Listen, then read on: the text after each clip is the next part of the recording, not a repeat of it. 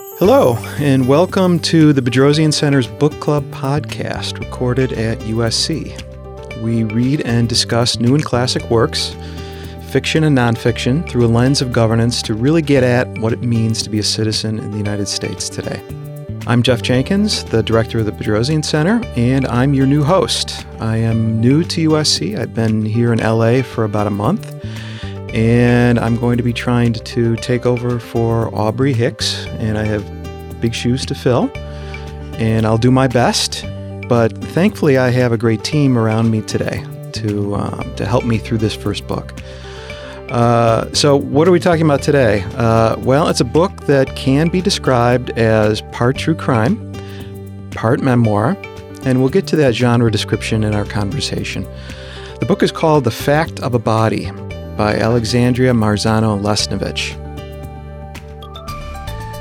So for my first podcast as host, we've got two old hats, as it were. First, Lisa Schweitzer. Lisa, thanks for joining us today. Can you tell us a little bit about what you do here at USC? Yes, I am a professor in the Department of Urban Planning and Spatial Analysis. Okay, so next is Brittany Shannon. Hi. Brittany, thanks for joining. Tell us what you do here at USC. I'm the resident scholar at the Bedrosian Center, where I produce a podcast called Los Angeles Hashtags Itself, where I'm interested in how digital culture and urban development intersect. Okay. And finally, joining us, graciously agreeing to read this book just a few weeks ago, is Debbie Winters. Thanks so much for being here today. Debbie, what do you do here at USC? So I am a clinical associate professor in the Suzanne Dvorak Pack School of Social Work, the new name. And I'm in the Child and Family Department, and I work a lot with early intervention and trauma in schools and generational trauma as well. Okay, terrific.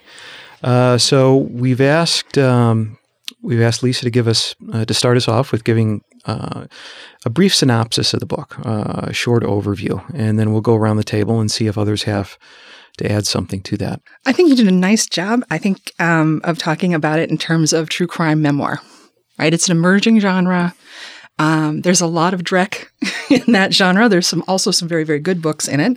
But the true crime part of it chronicles the tale of a child sex offender, Ricky Langley, who was found guilty of murdering an 8-year-old boy in a small town in Louisiana. And that is the crime that comes to fascinate our author here, who uses that and her own experiences to also draw on the memoir part, where she digs deep into her own experiences to relate to Ricky Langley and to the family that was so affected by the crime, where she talks about her own sexual victimization at the hands of a family member and the long-lasting effects that child loss and child death, as well as the long-lasting harm that sexual violence or intimate violence has in families.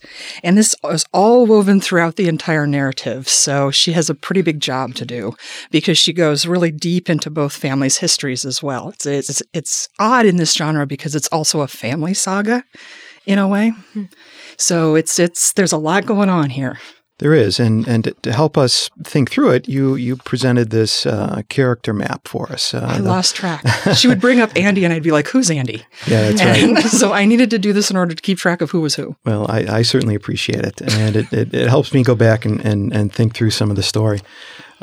So, as Lisa said, the author sort of goes back and forth, right, between her story and Ricky's story, and she goes back and forth in time as well. So she jumps around quite a bit. I wonder if you think that this worked well.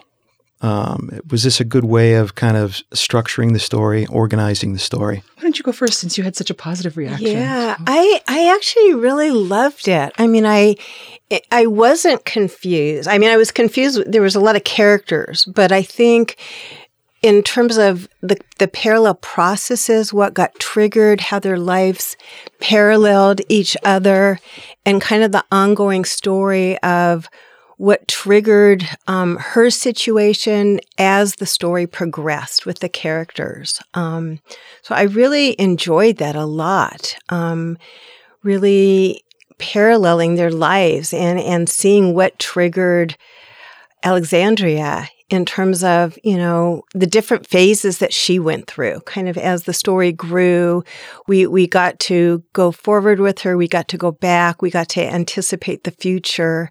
So I found that really powerful and really impactful in terms of how one story influences another. Brittany? Yeah, I agree with that. I on a mechanical level, I really appreciated the date at the top of every chapter, and more or less it was like now Ricky's family and now Alexandria's family.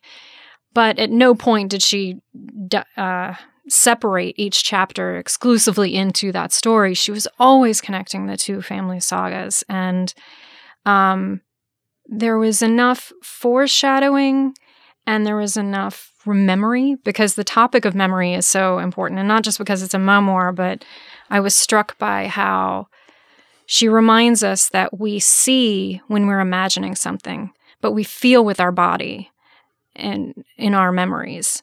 And so the fact of a body, the evidence isn't just what we exhume or what we look at in terms of forensics, but the living evidence that we have. And that's why I think that the structure of the book works so well, is because these things shouldn't be hermetically sealed from one another. They actually do have relevance to one another, notwithstanding the family is not having any actual connection outside of a legal intern, one summer long ago. I had more of a problem.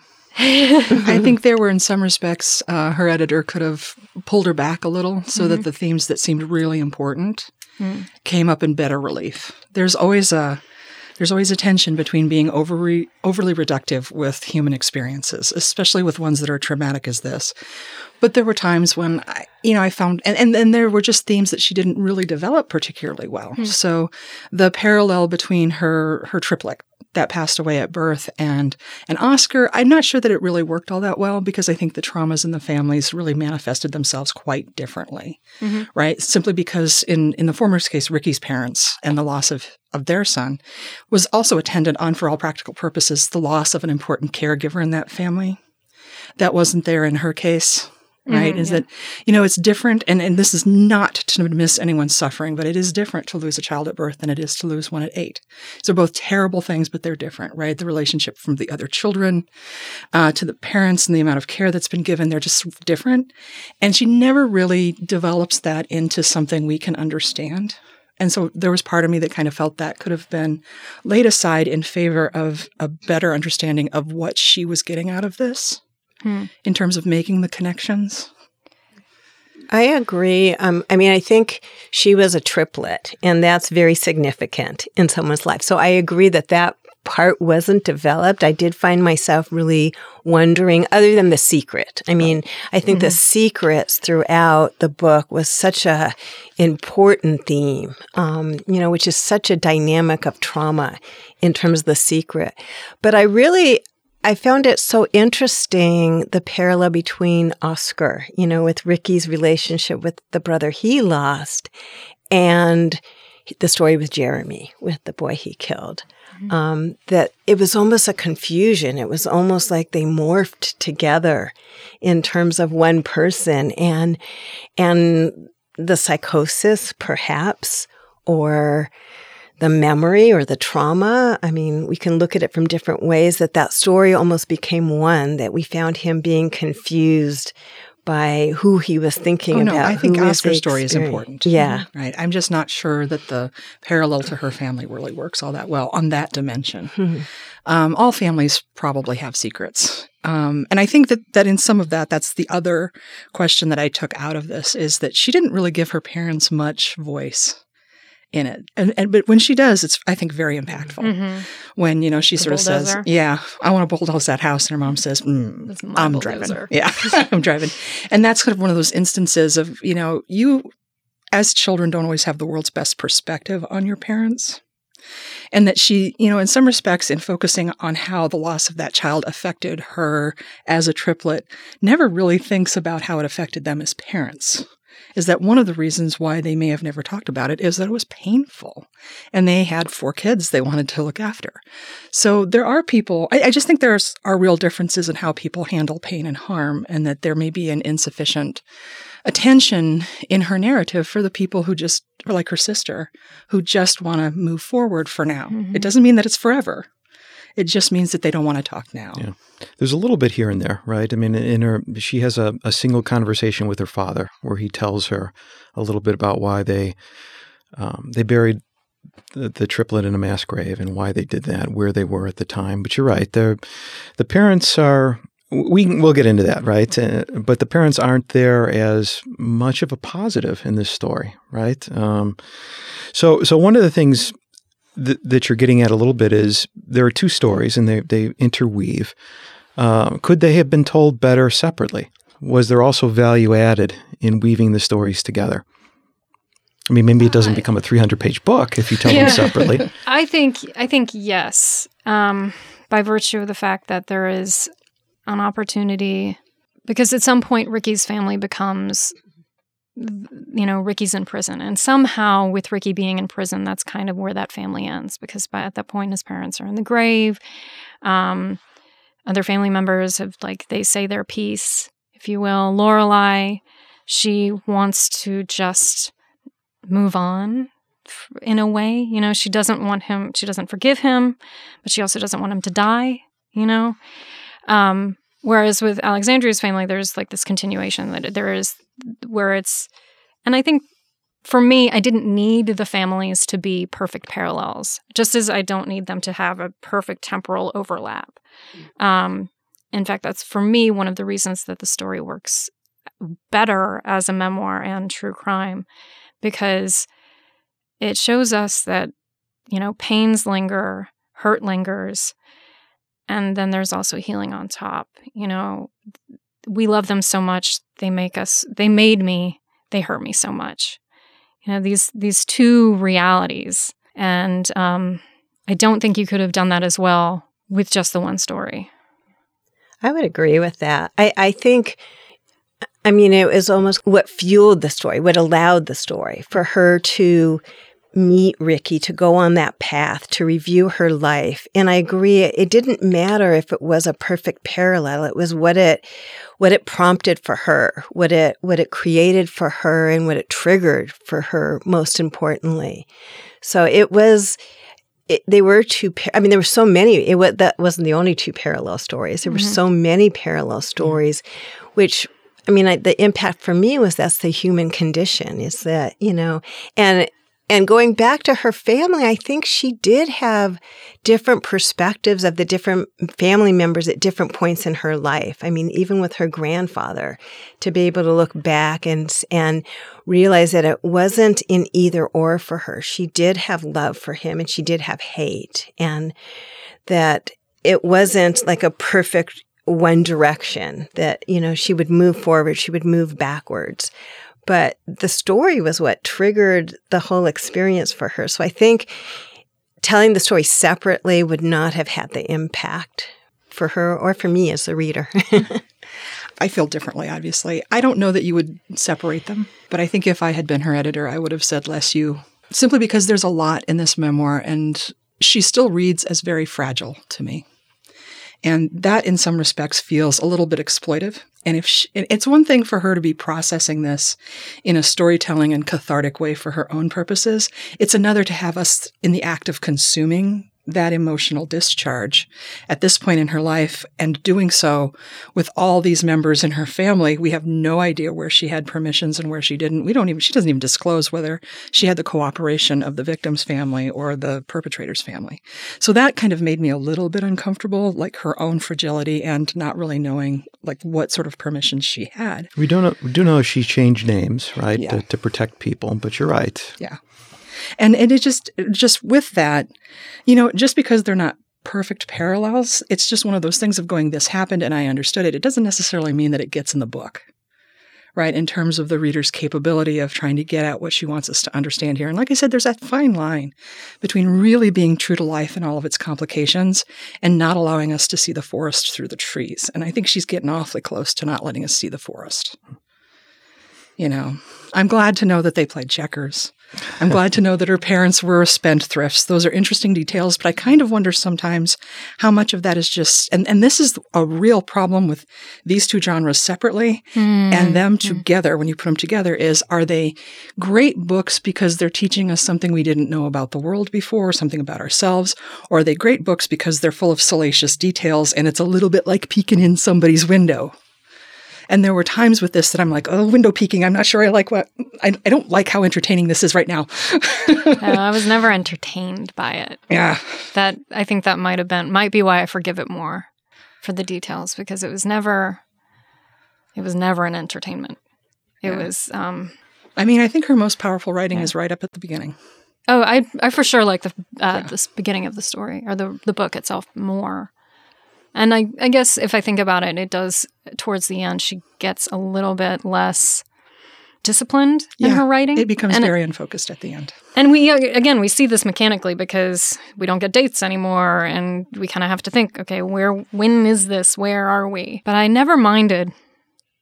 I mean, she dedicates the book to her parents, and she does have a section where she really talks to her mom and even the grandfather. I mean, so for me, I agree. There were a lot lacking from the book. I mean, there were details that were missed in terms of the perspective of her parents, but it wasn't from the perspective of her parents. It was from her perspective. No, it was but about I think that her. if it's about making sense, I'm sorry to speak over you, but if it's if this is about her trying to make sense of these events in her life and the sense of this terrible event that she becomes attracted to because of her own history, there's not a lot of that, right? There's a whole lot of detail. And by the end, she basically throws up her hands and says, I don't know what it means. It means what it means, right?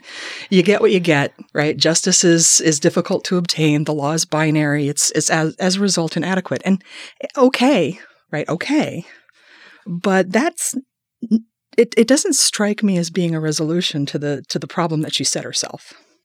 So here's one example. So she's at this point, and this is a pivot point for her. And this is one of the reasons why I sort of question a little bit her own fragility and how she thinks. And again, that's very paternalistic. She's obviously a brilliant writer, and I'm glad she became a writer instead of a lawyer. And there's all sorts of reasons to not become a lawyer. I'm not judging that. But, she sort of has this moment of revulsion in response to this guy's story, and she finds that she wants him to die. Yeah. And this causes her, and this is sort of black and white thinking, is one of those things that marks fragility to me, which is just like, there are a lot of people who are great and committed defense attorneys who know full well that the humanity will not suffer because it is short. A man like Ricky Langley, right? That you can feel a great deal of hate and revulsion for somebody who committed an act, or even just hate their act, and still remain, as a general rule, committed against the death penalty. Anybody who doesn't run away quickly enough has to hear my opinions on how it's a terrible idea, it's terrible public policy, and what have you. But that doesn't mean that I'm actually pro John Wayne Gacy. Right. And that moment where she's just like, oh, this becomes this life-changing thing for her, where she has this sort of emotional reaction to something that she then credits so many years later for the swerve that her life changes. It just doesn't read like a credible way of evaluating your life choices. Yeah. Well, but do you think that's hyperbole? I mean, do you think that's just author's license? See, the thing about it is what probably happened in life is it got her thinking about what her commitments are. And to me, that's a story, right? Instead of, I started to doubt my true purpose, so I became a writer. But I think in some essence that she took herself away. That she could say, I've planned this I've thought about this my whole life to be against the death penalty. And yet I'm a human being. When I really was true to myself and really had my own experience, I'm human. That's you putting way more interpretation on the event than she gave us, which is fine. I'm willing to believe that. I just, read that part and was like, okay, come on. Well, let's step back here and think about this. So we talked about it being a memoir. We talked about it being true crime, right? There's an element there. We've used the term story a number of times, right? How do we think about these three words, right? So the memoir is an account of her life and her place in her life. The true crime part is an account of Ricky Langley's crime, right? And then she starts the book with this notion of, what it means to tell stories, right? And, to think about hypotheticals, right? She's in a law class, right? She's thinking about how they teach. For me, one of the things I was thinking throughout the book was the true crime part is, was obviously interesting to me. But a lot of that, quite frankly, is a story. She is imagining details that are going on. This is something she does very well, She's filling in details. And she's very fair with the reader, right? She's like, okay, that house coat I just told you about, that's my grandma's. That's Mima's house coat. That's not her house coat. Yeah. Right. I think that's actually, I think she does a very nice job with that, of giving you those markers of kind of waving her hand and saying, okay, this is what I think happened, and this is what I can show you in the court records. Right. And do you think that makes this true crime then? That part of the book? Is that a true crime? Well, the fact that there is a fact of a body makes it a true crime, whether it's good true crime and whether it's well researched and bounded in, the best research that she can do is, I don't know how to judge that. She's got some notes in the back, which there's a decent amount, but certainly a historian would not be impressed. They are condensed. They are condensed. The source material notes. How do you, for me, unless you're somebody like the sort of ground zero for this genre for me is My Dark Places by James Ellroy. I don't know if anybody's read that. I read that years ago. It's kind of very unsparing in his own, and he's the son of someone who was murdered. Right. And it is told absolutely unsparingly from his perspective, and you get it all, warts and all. His mother's faults, her strong points, his faults, his dad. I mean, there's just nothing glossed over here. And I think this is one of the things that's kind of tough about true crime and combining memoir is you may have a lot of perspective on that other family and this other set of tragedies that happened, but you don't always have the best perspective on your own. And then what I mean by perspective is just that ability to write about it and really know when you've got a handle on what happened and when you don't, right? Who know what when, right? You mean her family? Yeah. You just don't know that when you're a little kid. No, and I think that in terms of excavating this kind of information, it's telling when her dad's like, oh, she's got this book thing, but, she's the only one that remembers anything about it. And I think that is not great, but it's a forgivable parental response. It's actually not unusual. No, it's not unusual. When you hear these things, there are so many of these instances where somebody moves forward with a claim of molestation, and then one of the siblings will be like, it never happened. I mean, it's routine almost. Right. Yeah. And so there is it's one of these cases, I think, that's interesting. One of the reasons it was interesting for me to see these two stories aside from one another is because you have all kinds of data, 30,000 pages of transcripts and photographs and researchable evidence that she can do. And then on top of that, say, like I Imagine, which is why that story ends up being more robust in the retelling of it. The reason her memoir is so fluid and not as easy to get a hold on is because the people in her own family are not going to be honest with themselves, honest with each other, honest with her, and it's too hard to kind of sit down. I was blown away when she went to her grandfather's house. I was so surprised that she did that because... and she did it as a teenager, right? Yeah, she did it. Yeah, she does it as a young woman, like about to go off to college. And this is like one of the last places she wants to go, literally in both senses, I imagine. And she confronts the monster of her life. And I was amazed that she would actually want to be in the same space with him. I couldn't believe that he actually called and like breathed into the phone. I mean, this is like, he was as obscene a grandfather as you can be. And yet there's like this information still is... It's like water through the fingers. It was harder for her.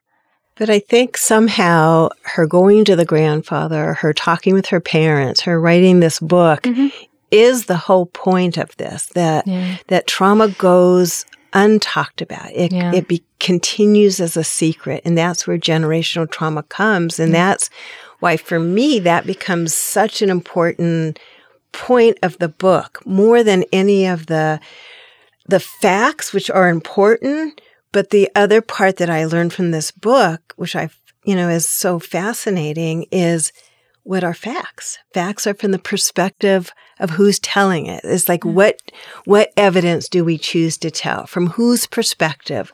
When? You know, so that to me, I think is that life piece, that we take fact as fact, and we think things are so absolute. But really, as we track it, you know, I mean, even in terms of so many of the characters, the character of Ricky, you know, yes, he was a killer. He killed a boy. And yet other people were saying he was a wonderful person. And it was the system that, you know, he was the one that said, I need help. I need to be locked up. I want to die. But, you know, so we look at that from what perspective, you know, and I loved when she asked those questions, like, when does the story begin? Mm-hmm. Who began it? From what perspective? Okay, let's talk about some of the characters, right? You brought up some of the characters, and Brittany brought up the term monster, right? So, who are the monsters in this story? Are there any monsters? Is everyone a monster? I didn't see any monsters. No monsters? Because that pivotal scene that Brittany's talking about is the scene where she finds out that her grandfather was molested. Well, he states that. He claims that. I think she believes him. Yeah. I think she believes him. It's very credible. What isn't really all that credible is that that her mom never experienced anything. But again, that we know of. That we know of. Yeah. Exactly. That's one of the things that raised my eyebrows throughout the book, but it's entirely credible. Right? I mean, the intergenerational statistics on child abuse are very, very clear. And I think she believes him in that moment. And I think that moment changes for her a lot. And I think that's one of the reasons why, through her PTSD, which is also pretty obvious throughout, she doesn't remember what happens after that. She doesn't remember what she said. She doesn't remember how she reacted. That'd be a pretty big trigger, right? Because she's shifting her understanding of this person that she thought she understood as being this guy who hurt her. So when you say there are no monsters in this story, what do you mean? Well, I mean that, if we're talking about Grendel getting up in the morning, scratching his armpits and going out to eat a few Danes and Geets or whatever they're called, and that's his primary motivation. Either everybody's a monster or nobody's a monster, but in this story, simply because, Debbie is right. Ricky tried very hard not to do the things that he did. He understood quite young, actually, that he had a severe problem. And just because we don't know how to treat child abusers, right, child sex offenders properly, like our mental health system doesn't know what to do with them. And as a result, people don't want to, right? People don't like problems they can't solve. He just never succeeds in finding a place that takes him seriously and that really works in a custodial way to help him avoid doing the things he does. So are you saying that it's deterministic? No, I'm saying that he tried, and a monster wouldn't have tried. A monster wouldn't have, he would have discounted anybody else's pain. It's very clear that Ricky feels badly about that he felt badly about his history of hurting children. And that it's actually suggested to me in the book that he killed Jeremy to avoid molesting him. Well, that's one possibility. It's one possibility, but if you listen to the author talk about it, that's one of the things that she suggests, and I think verbally, and I think that, right? I mean, if you want to say that he's a monster to feel better, fine, but I can't do it. Like I said, monsters in my universe have no motivation other than the desire to gratify themselves, and he didn't seem to be that person, and neither did the grandfather. See, that's... I have empathy for Ricky. A friend of mine, actually, right out of college, she was a psychiatric nurse, and so she did hours at an Oakland mental health, outpatient clinic, and she told me about these men would come and they would beg her for medicine, something to, make those voices stop, make the urges stop. They were desperate for help. I never got the impression that grandfather, who actually had all the more resources, financial and social, to seek help and to not do that to his own granddaughters, for years, that he didn't do that except kind of shoot back. Well, it happened to me. It's not a big deal anyway. Or reverse that. It's not a big deal. It happened to me. See, this is one of the reasons why mixing the stories is a problem, right? Because she has the documentation of what he did. We have no idea what Grandpa did before she came along. I mean, he lived a life. He raised a family. Mm-hmm. He raised them well enough that, I mean, I can honestly say there are people in my family that if I had children, they would never get within an arm's reach of. Right? But they were raised well enough that the daughter allowed these parents into their lives. And I do think that the reveal itself was when she became aware that the parents were aware. But I think the parents were suspecting something before that, because that's a pretty strong drop in that story. But we don't know anything about Grandpa before her. Well, we can guess. But for me, I mean, I think the monsters it's the stigma. It's the generational trauma. It's the secrets. I mean, I think that becomes hopefully something that maybe we're getting a little bit better on, probably not. But you think about like in the 50s when the parents were raising their children, this was not talked about. And it was really, I mean, these were high-profile lawyers who were not going to come forth and talk about trauma or seek help. So it went on years. It affected so many family. I mean, it affected their family through so many years. And I think that really becomes the monster, because at so many different points, if there would have been some protective factors, maybe it would have made a difference. What about the parents? What about her parents here? When she thinks back to the story of her life, right? And the way that she could not really go to her parents for help, for safety.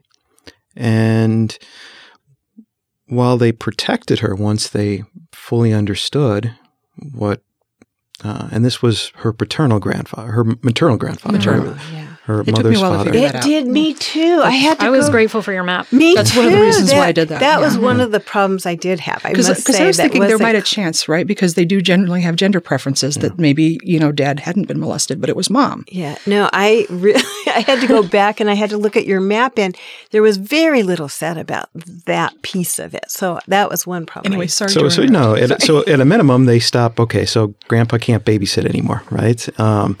But they never really. And he can't stay over. And he can't stay over, right? He can't be alone with the children. But they really don't think about how she could have been harmed by that, right? They think as long as he's no longer there, he's not harming her. But the degree to which he continues to be harmed by his behavior isn't something they think much about. Or at least we don't know that they think much about. It's not clear that they did anything. They certainly didn't talk to her. It was almost, maybe it's generational, right? My mother was very much like, if you don't think about a problem, maybe there's no problem at all, right? But it does work with scratching your nose. I'm sorry? It does work if the little itch on your nose, if you don't think about it, it does go away. But most problems in life are substantially more consequential than that one. Yeah, I would say. But it's not a book that, it's not a book that gets extremely graphic, right? She doesn't really go down that road. But she does talk about, seeing her gynecologist and thinking about having a clear idea of exactly what her grandfather did with her. And that's also kind of a moment in the book that kind of, occasionally I'll be reading a book and I'll stop and I'll close the book and I'll think a little bit about it. And it's hard for me not to see him as a monster for the things that he did. So what should the parents have done? Well, I'll All say right, this. you 21st century, highly educated, resourced parents. No,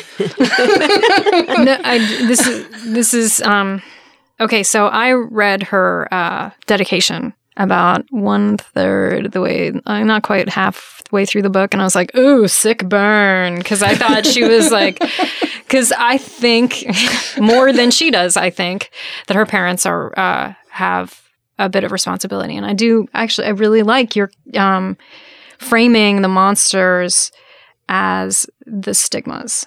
And like the barriers that keep us from talking about this sort of thing, because the reason that perhaps she didn't know, and she doesn't ask previous healthcare professionals like why they're asking about her scarring until she's into her 30s. And, she's had everyone who's examined her knows exactly what happened to her, Well, that's the monster because nobody reported it. Yeah. Well, but you don't know that she necessarily saw a gynecologist until she was on her own either. That's true, but in college? But what is who does the gynecologist report to in college? She's adult age. Right? You're a mandatory reporter for children, but she's a college-age girl by then. But could they have said something to her in that moment? I mean, her doctor in her 30s there's a real is question like here therapeutically about what you're doing when you're doing an exam. It's one thing to sort of say, would you like someone to be present? Would you like, there's a lot of things you might do. But, I mean, you think about this. Should they have demanded that social services get involved? Should they have never let her see him again? And have the other kids in the family kind of wonder why Grandpa never comes by again? I mean, here's a brother, Andy, going, why don't you ever want to see Grandpa? Grandpa's awesome, right? And, I have certainly had experiences with families where, abusers were removed and the other kids were really pissed at the object of the abuse. That child underwent more abuse at the hands of the sibling because they were blamed for getting dad in trouble, for getting Grandpa in trouble, for getting mom in trouble. Yeah. Oh, yeah. Victim blaming is... Yeah. And another so monster. Within the dynamics of this family, right? You're not just looking at an individual actor and instead of an individual actor. Like I said, I mean, I don't want to make excuses for him. He behaves unforgivably, right? There are unforgivable harms in the world and we have to live with those things. But how do you respond to those unforgivable harms in ways that are really nurturing to both the victims, Nicola, and Alexandria, Nicola. Mm-hmm. And the brother and the parents who, in some respects, strike me as two people who are barely keeping themselves above water. So the father clearly suffers from depression. Mm-hmm. Right? And there seems to be some substance abuse. Mm-hmm. And the mother has issues as well, right?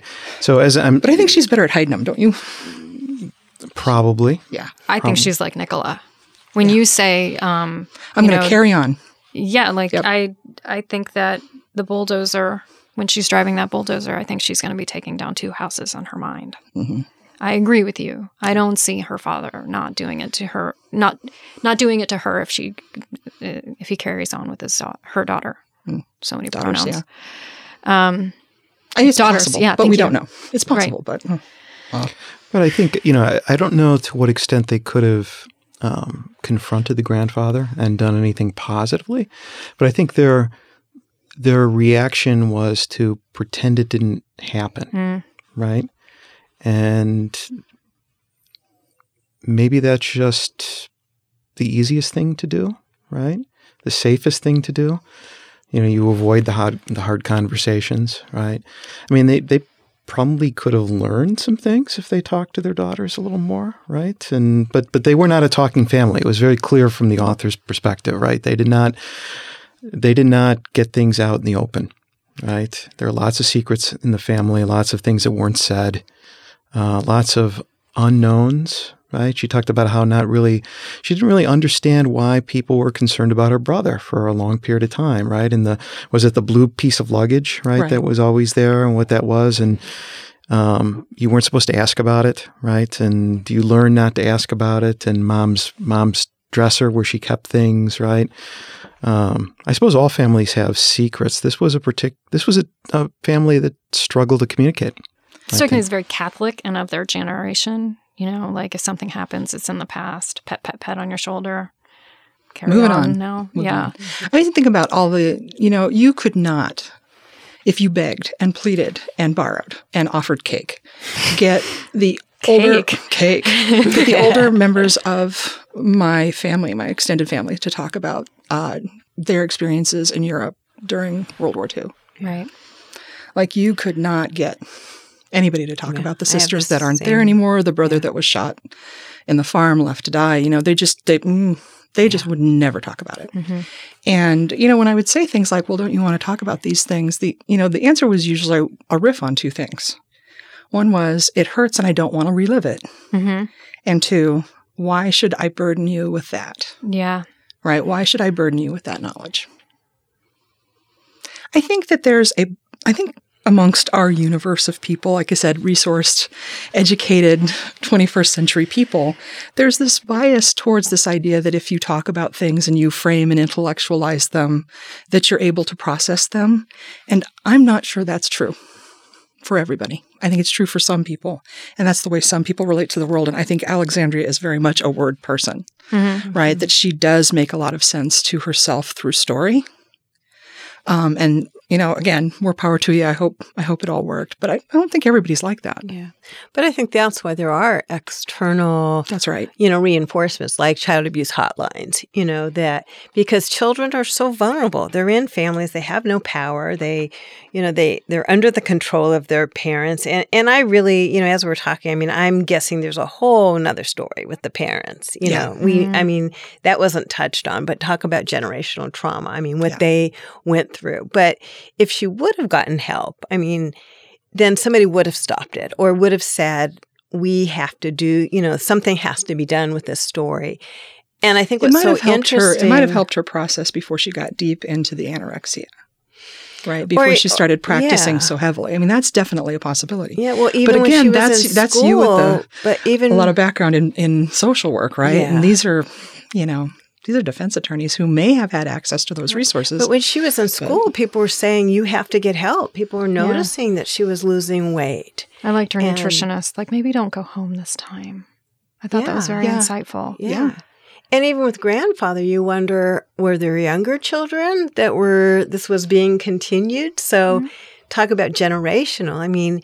There is a statute of limitations in terms of reporting, but if someone's in touch with younger children, then that's a current crime, so. Well, Grandpa's dead, right? Yes.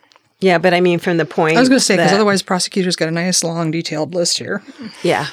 But from the years that we knew about him, we don't know if there were, they didn't talk about other children. Well, the other sort of silent person in the story is Grandma.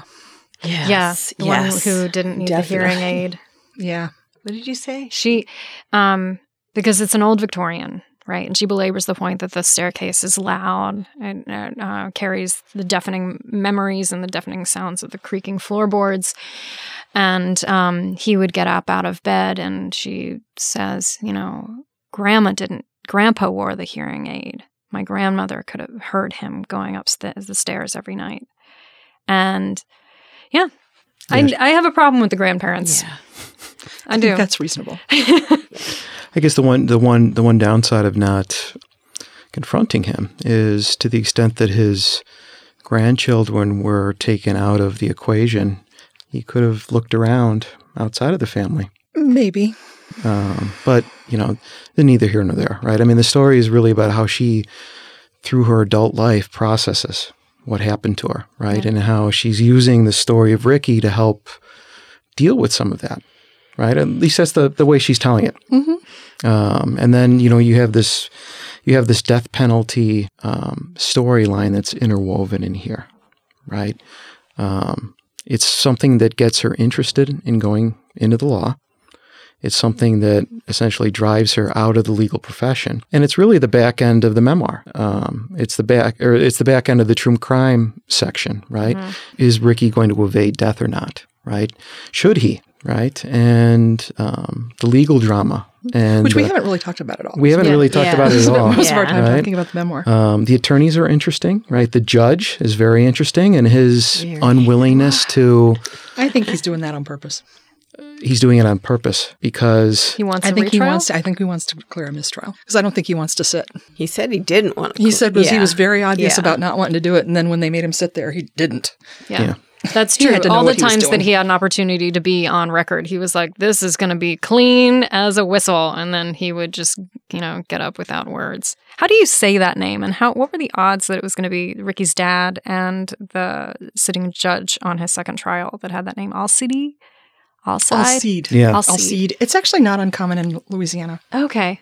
I'd never heard it. I think it's a cool name. It is a cool name. But that was so interesting. With the trial, the outcome. And that was really going back to looking at the facts versus the story. The facts showed he should have got the death penalty, based on the law. Yeah. But people didn't want that to happen and manipulated it, in a way that the story influenced more than the law.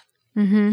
So let's talk about what Ricky deserved, right, for what he did, right, and what people, so the state wanted to execute him. Not an uncommon response for prosecutors in Louisiana and elsewhere. I think there's actually something in Louisiana state statute that increases the weighting of death if it's a child. Increases or decreases? Increases the weight given to the death of a child relative to the death sentence. If you kill a child, it should be on the table. I see what you're saying. Okay. I thought Sorry, you meant, that wasn't terribly clear. Adding time. I was like, so he gets to wait longer? No. Waiting It with means an he gets a greater probability that he'll be EIGHT. sentenced to death. Yeah. Okay. Or tried. That makes sense. Yeah, for first-degree murder. The victim's mother wanted to spare him, right? She did not want to free him, but she did want to spare him. Why? Well, what do we learn about her, Laura Lee? I think that was the other parallel that was so interesting, that on some level she could relate to the vulnerability, to the trauma. And it was so fascinating how they said she didn't forgive him, but she didn't want him to die. And that became very personal for her as well. She will fight for him, right? She told him that she will fight for him. Yeah. To what end? What was that? What sort of closure did she get from that? Well, that was actually a question I had for the group because the agreement was that Ricky was not going to try to plead insane. And for that, she would testify on his behalf, against his receiving the death penalty, and that she would visit him. So what happened to that agreement going into the third trial? I don't think we ever learned. And I wonder, would she think it's a betrayal? Would she think it's understandable? Would she also, in some sense, because this is something happening in the story where the state is kind of running away from the family's wishes anyway, so that they are tools of some legal operations, defense and prosecutorial. And so it was a very interesting thing, the way that the jury, for example, made the decision a personal judgment call as opposed to a judicial one by the state of Louisiana. So what was your take? What happened in the third trial that we don't learn about? And why don't we know? Well, deliberations with 12 people, right? You're not necessarily guaranteed to hear the same story again and again because stories are contingent not just on the teller, but on the listener. Right, right. I think for her, you guys are going to get mad at me, but I think for her, he's a connection to, he's a last connection to Jeremy, right? He's the last person who saw him. That makes sense. There are plenty of people in the world who say basically, I want the guy to die. He killed my daughter. It's tit for tat. This is the way it should go. But when that's done, nothing's really changed. And I think she has the wisdom to know that. She herself, there's something going on with that family too, right? So there's the brother, Richard, and his wife, Mary, and they're not as nice as they could be. And she's not living with them, even though she could be, and they live in a big house, and what's going on with that? So they're kind of not looking out for her and kind of not looking out for the boy, and she's kind of on her own, and her parents are nowhere. And it may just be, an author discretion in saying, I got to stop the story somewhere and I'm going to stop with those two. But I just feel like in some respects, one, she's been through enough pain and suffering in her own life that she recognizes when somebody else has been through a lot. And she probably saw that in Ricky. And two, he's the last person that saw her son alive. And that means something to her. Yeah, why not? See, that's the part that's really hard for me from a parent perspective. Sure. That's just, I think for me, it's more about her relating to the past, relating to the suffering. But it's interesting to think, did they have a connection? Because he was nice to her. But whether, even, right, ultimately, even when, especially, right, when somebody harms you in that terrible way, you're connected with them. Yeah. Whether you want to be or not. It is. It is. It's one of the meanest perspective. It's one of the meanest things about harm and trauma, right? Is that it'd be awfully nice to walk away and not think about the person who harmed you ever again, but you don't. Yeah, you do. You think all the time about them. They revisit you. There were a lot of these little strands, right? Little pieces of story that were sort of interesting. And like you said, she can't tell everything, right? I think one could even make the case that this book could have been condensed a bit, right? But some of these things, struck me as very interesting, right? The Laura Lee's relationship with her brother, right? This kind of unknown where the family that Ricky was staying with, the father and the son, right, got into the motorcycle accident, and it those two, Terry and Pearl too. I'm like, what's their deal?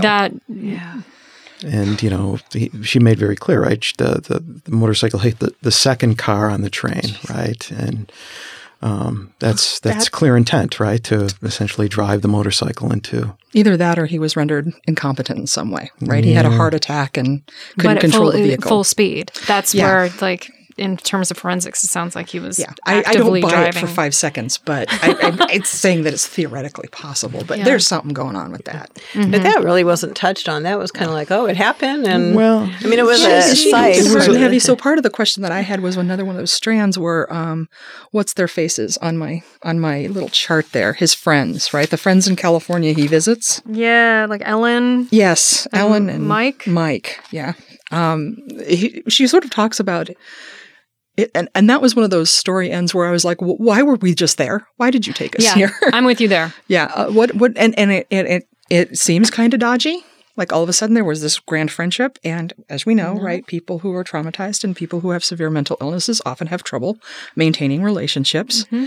But she doesn't have any more information on why that relationship ended.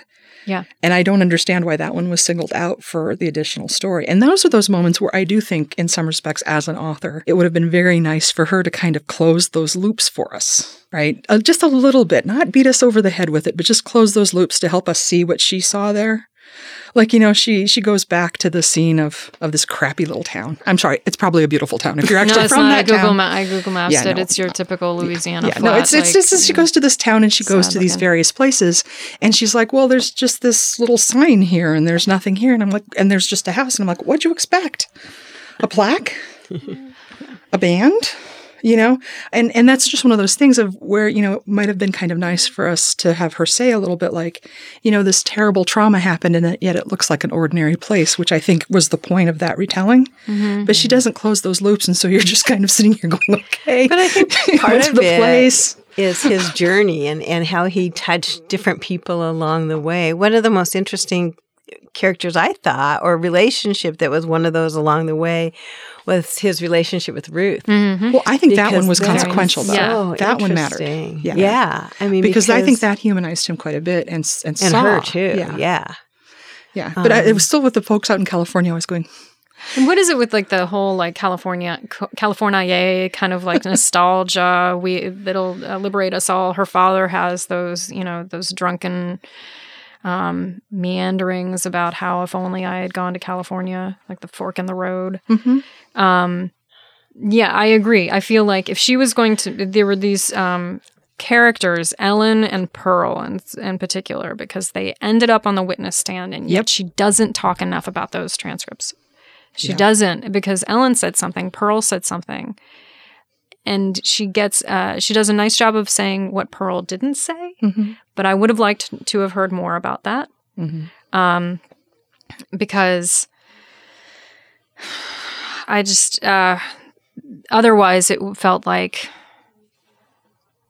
information she could have gotten. I felt like it was information she had or a nice imagining she could have done. It was an opportunity for I would have had some problems something. if she had ascribed testimony to somebody. That seems a little outside of the bounds for reporting. Oh, no, I'm not saying like invent testimony. I'm saying if she had... but I kind of want to know what they're doing in this story because they're clearly there. Made them mean something more. I honestly don't know what Mike and Ellen are doing. I think one of the people I kind of wanted to know a little bit about were the buddies that he did have, because she kept saying that he had no friends, and yet he was cruising around with a couple of friends when he decided to stop in to the mental health center or the hospital to say, I got problems. And so he did have people in his life then who at least went places with him. He did suggest that they had the same background that he did. Yeah. And they coaxed him into going in. So, yeah, I mean, you have all they of these... seem a little bit more important than these right. random people in California. But you do have these characters kind of pop in for a couple pages, right? And it's not always clear, as you said, that they push the story along, right, in clear ways. Who do you think was the most interesting person in this tale? Most interesting? In terms of, I want to know more about them? Or yeah. It's a big family saga on both sides, and just who did you kind of wish you could actually sit down and talk to? I want to know more about her family. I want to know more about her parents. Mm-hmm. I'd like to know more about her grandfather and grandmother, for that matter. Her little sister, who was also abused, who doesn't really get. I mean, the only role she plays is she wants to get past this, and she's going to get past this by not seeing herself as a victim. She's not going to take on that label. Yeah, right? I also think she's important too, and I think this is really important for Alexandria, though, is that she's also there as a witness, because if Alexandria had been on her own entirely in this family without Nicola to say, hey, this is happening to me too, that can be very, very damaging and crazy-making for somebody who's been abused. So I think she's important for that too, but then when she takes an entirely different road in dealing with the same thing, it becomes very mysterious, right, and confusing for Alexandria. I mean, it's not clear that the two of them spoke about it as they were becoming adults. It seemed like they weren't close. And her brother grew up to become a very sociable. I mean, he was the kind of the glue in the family in some sense, right? He held everyone together. He was the jokester, and he started life as this kind of sickly little kid that everybody was so worried about, and he became something else, I guess. Yeah, see, he's the one that I would want to interview. You would want to know more about him? At this point, I'd like to interview him. I would. What would you ask him? I would actually kind of like to know what he thought. Was he aware of any of this? What he thought the environment was, what he thought about Jacqueline. He too has the same experience that Alexandria has of being sort of missing this third person. I'd be very interested in thinking about how, he views his parents. Another group of people I kind of want to talk to are Daphne and some of the girls here. Daphne and Ricky's sisters. Judy. Darlene, not Daphne. Darlene, Frances, because they're still around. Yeah. And one or more of them takes him in at various points in the story. Yep. But they're not really there anywhere meaningful. Well, and one of them testifies that there was no abuse in their family. Yeah. Which that was the other. I mean, that was the other family that were loved. Very good with secrets. I mean, right. We had a happy family, and we've got one group of people saying that he was viciously beaten, that he was derogated, he was verbally abused, and then we've got Darlene on the stand going, yeah, he was loved. Maybe in her mind, all that business was love, but. Right. I'm making a weird gesture with my face in my hands for those of you on the radio that suggests that I am, I don't really know what she really meant by love, but that's the sort of Rashomon thing that it's so common with families where these secrets are kept. Somebody knows, somebody doesn't. And it's interesting, I mean, because even as she told the story, Alexandria, I mean, she talked about the vacations, the family vacations, the happy times, and it's like, it's both and. I mean, it isn't, in either or. And I think that's true of a lot of families, that there is that public image, or those are their moments, and there's a lot of hardship and anger and abuse. And you cannot choose the way you're going to feel about the things that people do to you. And you certainly can't choose the things that they do to you. And just as much, you cannot choose to get out of the family. Yeah. Like you can, you can isolate yourself physically. Which can be useful. Yes. Yeah. It's a coping mechanism. Sure. Yeah. But, you're still there with your thoughts, as you were saying earlier. Yeah, you don't. These people never cease being your family. And it's not, you can try to recreate family, and there's lots of relationships that are very nurturing, but your family of origin is a big determinative of your history and your capabilities. But I wonder, I mean, I feel like a big part of her writing this book, it might have also been to talk to her family, or to talk for Nicola and Andy, to be able to finally tell that story that says, you know what, you thought our family was really perfect, but it wasn't. And let me really tell you what was going on in our family. You got to wonder if there's going to be any thank you cards for that one, though. Probably not. So who did you think was most interesting? Who would you like to interview? I don't know. I think There's interview and learn more about. Yeah. Right? Because there are some dead people. Yeah. Then we'd need a seance, and that would be really interesting, and that's the sequel. If time didn't matter, I'd talk to Bessie. Yeah. But given that too. The woman's in a body cast. Yeah. How did she get pregnant in a body cast? Well, yeah. Because there's part of me that's going, I have known, right, bedridden people who were subjected to abuse by staffers. Yeah, right, I was like, are we sure that's Alcide's kid? But I mean, Alcide didn't kick up a fuss. Now, maybe this is more, we're just going to go forward stuff. Yeah. And maybe this is Alcide. But you would think that he would have objected if it wasn't his. Yeah. Right, yeah. So that was, okay, so that's... And I still understand that there are clearly mechanics of this, but come on. Yeah. And the baby was growing, and they had to cut out the hole. Jeez. I would say this is non-ideal. I mean, at one point, it was suggested that he wanted her to abort the baby. Right? Yeah. So, even though that was not his natural or his default, right? Yeah.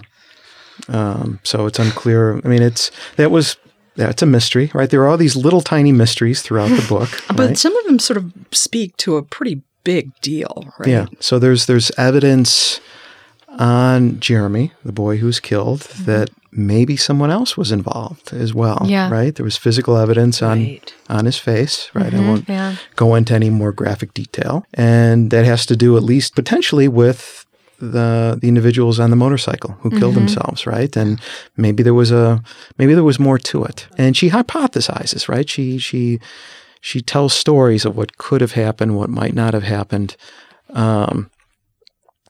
Do you think, how effective do you think she is at humanizing Ricky? I think she's very good at humanizing Ricky. Because she has the most information about him. And so she has the clearest picture of what a human is. And so that makes him very hard to demonize because she has all those pages of a human being and all his contradictions. I say this thing, I say that thing. I was kind of... he is the happiest when he's in jail. He's his family historian, he's begging to be on the inside. And yet he does murder a 6-year-old boy. And I think he's hard to turn away from by the end. Maybe that's why I didn't have a hard time with Lorelei forgiving him. Because as Alexandria notes, like it's the what ifs. Those are the things that hurt. Like if you're going to lose somebody, it's graduation day that could have been. What do you think of the ghost story that's in this book? Do you know what I'm talking about? Oscar? What do you think of the ghost story? Tell the reader about the ghost story. Yeah. It is not clear whether what's intended with this discussion, but if you're talking about what I'm thinking, the idea is that Ricky, who is the murderer in the story, believes himself from a very young age to have seen his brother Oscar, who died tragically in a car accident. Just awful, unbelievably awful for the parents. And his mother, Bessie, who we just discussed, was terribly injured, and the boy himself died on the scene. Very tragically. And so even as a very young boy, Ricky reports seeing this little blonde boy manifesting in, talking to him in his room, seeing him outside in the yard and interacting with him. And in some respects, he will say things like, he's taking me over, he is me, or I am him. Right. And that's the ghost story that you were talking about. Okay, good. Because I was going to say, I missed it all if that's not the one. And I feel like I'm a very careful reader. What do you guys think of that? Because I think that it would not be unusual for somebody as deeply troubled as Ricky. It's very clear, right, that he has an organic problem here in terms of his schizophrenia. That does show up, and it can show up very, very young, and that could very well be something he's wrapped around the voices in his head because the family's going to have pictures. There's going to be evidence of this little boy in the world, and that may be just not just a projection of his mind, but that I don't believe in ghosts. I'm sorry. No, but this is interesting because the book, for the listeners, the book never says anything about schizophrenia. So Lisa, they talk about psychosis. Psychosis, yeah, and there is the attempt to the third attempt at the trial to the defense chooses to plea in non-compos mentis, I think it is, which doesn't work. But so what makes you say schizophrenia? His attorney is on record as saying that Ricky has schizophrenia. But so that is... I don't think it's in the book. I think it was on some background reading that I did for the book. There was Cheers a you. moment in the book where the foreman in the second trial said, I had a family member with schizophrenia, Yeah. and I'm just not going to put this guy to death. Yeah. So he recognized within Ricky. I thought it was just like an umbrella, like mental health. I can't.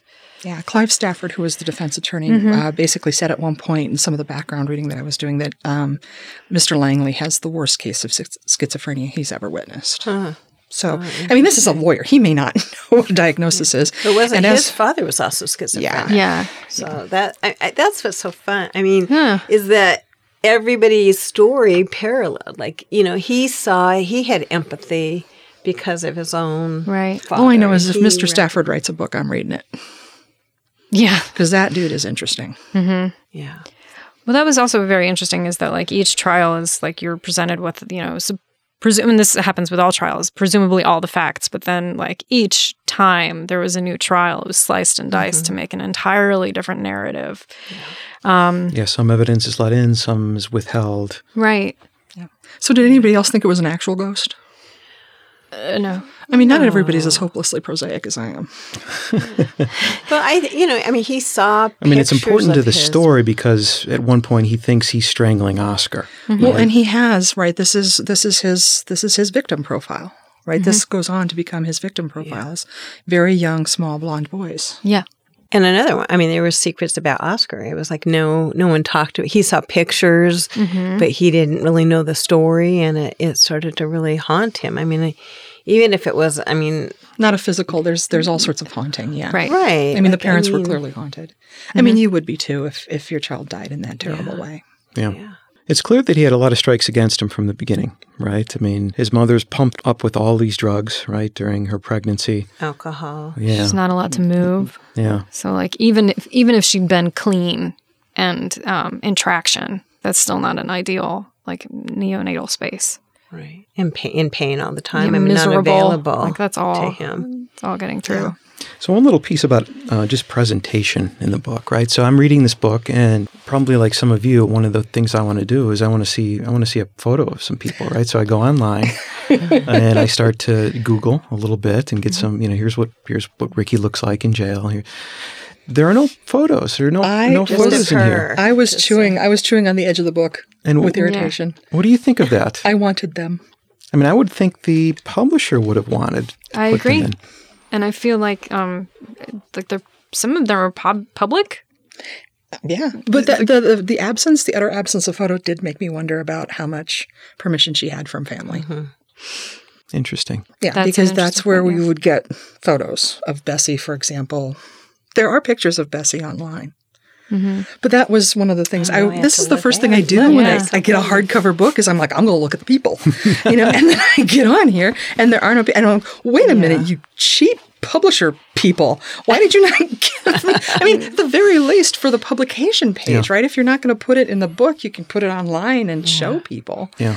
But there's something about not having pictures too, in that you kind of think about it in your own mind, and you think about the psychology versus how the person looked. I totally get that for fiction. Me too. But I think for nonfiction, like we need.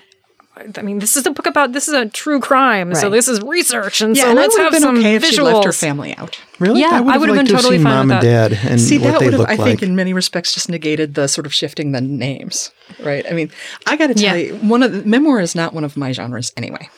Right. For me, true crime is like kryptonite. I read garbage in this genre. Don't even look at me. I'm ashamed of it.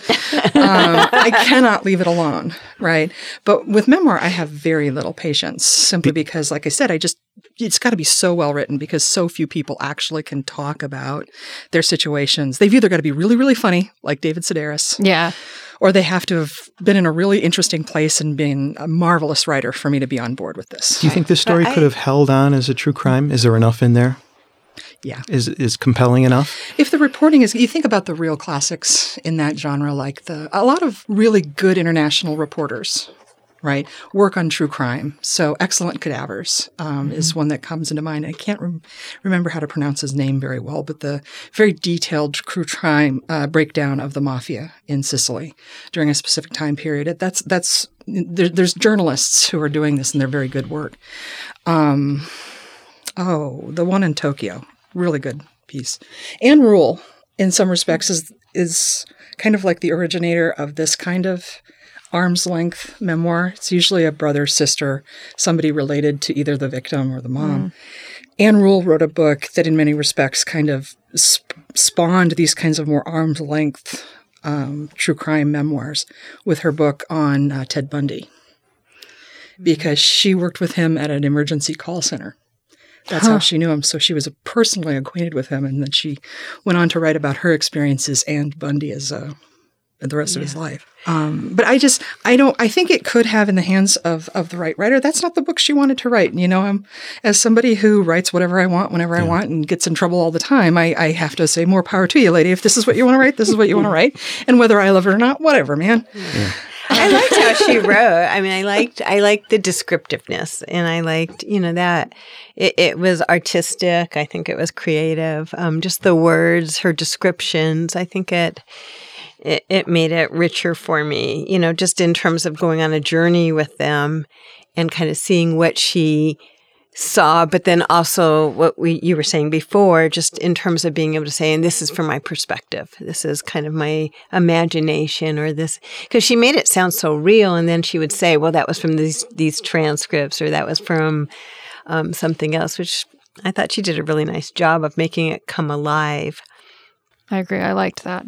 Well, her continuation of there were some times in the descriptions where I thought she was straining a little bit, but, at least she's trying. And there are some things I think she did exceptionally well in terms of descriptive or nonfiction or creative nonfiction, which was the use of various different material symbols that she carried the whole way through, like the BB gun, Bessie's trunk, the checkers games. Right? Drawing. That then became sort of markers for a switch in the narrative. Mm-hmm. So where is she at the end? Do you feel like she achieved anything? I still want her to go to therapy a lot. Because I think that she has a PTSD that cannot be taken. She needs to be, and she knows it. I mean, she talks, the title of the book, The Fact of a Body, like her memories are corporeal. They're embodied. Thank you. And she, talking is not going to do this. She needs to do a different kind of post-traumatic therapy that gets at that. And I hope she can do it soon, because, she, very recently even, she has she's in bed with her girlfriend, and she, she's still re-traumatized, and she's feeling this, and this is, it's a barrier to her relationships now. Yeah. And I think that she started her relationship with this woman in 2014-15. It's right yesterday. Yeah. So I think that this is actually, strangely, I think this is a very good starting point, or maybe a middle point for her even. So that's another understanding that healing always happens. Yeah. So that's another little piece of the story, right? She comes out as gay. She reveals herself as gay. She has boyfriends, and she talks about them in some detail, and now she's moved over, right? And how does that fit in here, if at all, to this story? Does that have a parallel at all in the true crime? I think it is that important to the story? In terms of her being able to be real with who she is. Kind of going through, again, the background of the family in terms of a religious family, or feeling like she has to be like the other girls and have the boyfriends and have the experiences, even though she never really felt it. But being able to really create a different life for herself as an adult and have her story. Mm-hmm. Well, and her own struggles with not wanting to be a stereotype confirmer. Yeah. Right? How this becomes a barrier for her to being able to embrace her sexuality. Yeah. Right? Is that she doesn't want to be that lesbian who, undergoes childhood trauma and now, can't get over it. Instead of being able to just say, I was rigged up this way, and these are the relationships that really work for me. Yeah. And I actually love how she said, and it's not because I was abused. Yeah. Because I'm gay, or also, but that's just another layer of stigma, right? That she's sitting here and she's not really having successful relationships with these boyfriends, even though some are nice guys. Right? She does a nice job of not being that self-harming. That's right. Anorexia aside. Right. The first set of boyfriends, not so good, but plenty of us have those dudes. Sure. She doesn't drink. Don't worry about them. She could very easily be And she better could be alcoholic. in very, very destructive That's a adult really good relationships. point. And she manages to avoid that. But it is sort of, in some respects, this desire to avoid confirming people's stereotypes of what happens with young women who are abused. Stereotypes of lesbians that sort of like she's not, that's like another thing she's got to deal with, Right. which is just irritating. It is. Lots of undercurrents in this book. Yeah. So that begs the question, and we're getting close to the end now. But did you like the book? Can you identify a favorite part, a favorite line of the book? And if you were thinking about the book vis-a-vis other people, who would you recommend to read it, if anyone? I would definitely recommend this to other people like me who cannot control themselves around true crime, because this is it's a very nice. I think the reporting is quite good and the writing is good. I think she's very responsible with Ricky's story, which is awesome. Now, whether she's entitled to really be the person to tell this story, we don't know, but lots of reporters have to grapple with that. I did like the book, but I still feel for her a lot, and that's hard. There's a lot of empathy for her. I do have a favorite line that made me so angry that I threw the book across the room. I love those favorite lines. Just because of a frustration on his behalf. It's on page 144, talking about this from Ricky's perspective of trying to get help. When he wakes, he is sweaty and sick and shaking, but he writes down the dream in a notebook. He brings the notebook to his therapy sessions and hands it to the therapist. "Don't let me out of here," he says. "If you want your life to be something different, Ricky," she says, "you have to make it into something different." And at that point, I got so angry, I threw the book. Because there's advice you can't get every bloody where. Right. Gotcha, Chief. Ugh. Right? It's just, that's a platitude that you can hand out in therapy, but it's really not useful to somebody who is wired a very specific way and really needs social support to help figure out how he's going to be able to live his life without harming other people. And social support, which is dreadfully lacking, not just in families, but in communities and in our health institutions. But if you want a different life, just think your way thin. So irritated by that. And for me, it's one of those points where she just really does twist a knife hard and makes us think, here's this poor guy trying to do better. He's got nothing in the way of anybody resourcing him. Like I said, people like me who read true crime and they spend their time reading garbage instead of good stuff. This is good stuff. They should read it. Okay. See, I liked it a lot because the psychological piece. For me, the details were not as important as the human perspective and how the story really intertwined and how it kind of sparked different characters as they went through this. And the line that I liked was at the very end, and it said, "The man who sits down across from me is a man. He'll never be all one thing or the other. Only a story can be that, never a person." And I think it's so true that you really can look at people in the duality of you can be a great person and run into really big hardships that can change you and affect your life and affect other people's lives. And I mean, even the judge, the judge being able to say, "Wow, I'm out of here." And that was so crazy that was his last trial and then he died. I mean, I find those things that happen in life that you don't plan, I mean, the OJ trial too, right? When I forgot his name now. Who was the attorney who died right after? Cochran, yeah. I mean, that was he ends up with the brain tumor. Yeah. So, did I like the book? Yes. But as I said earlier, I did not find it to be an entertainment. I thought, I really liked the writing. I enjoyed her words. If I did not enjoy the stories within them, I don't see that being, I understand my opinion there.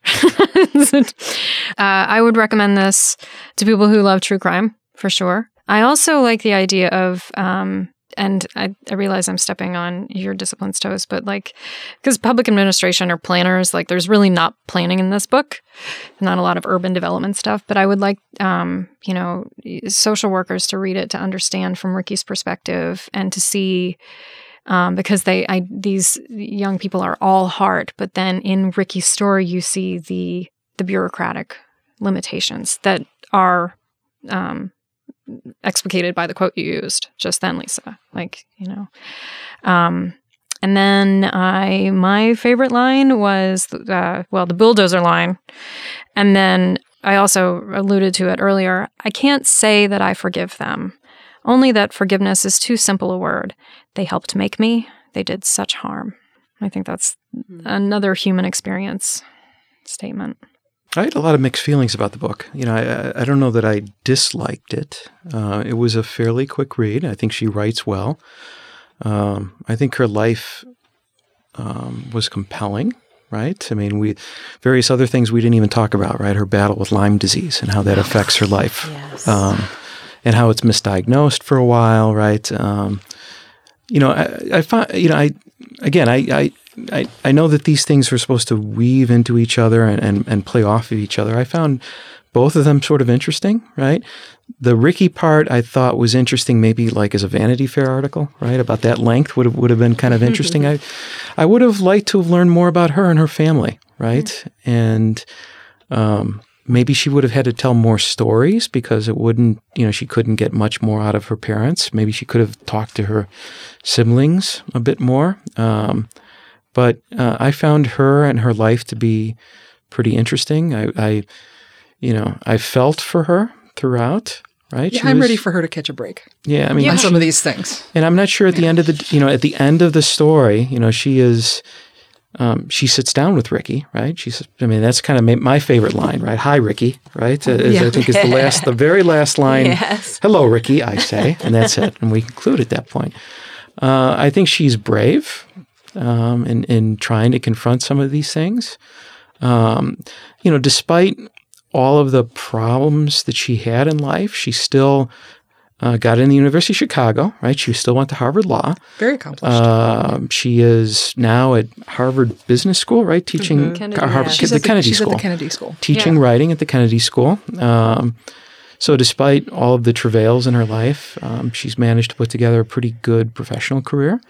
What's interesting is that when I was doing Googling of photos, I found this photo. That's the first one, but there's another one right after this of her, and she's breaking out in this kind of this bright, wondrous smile, right? She has a great smile, right? That's probably not best for this book jacket, but so she's capable of having very positive feelings, I guess, about something, or the cameraman just told a great joke or something like that.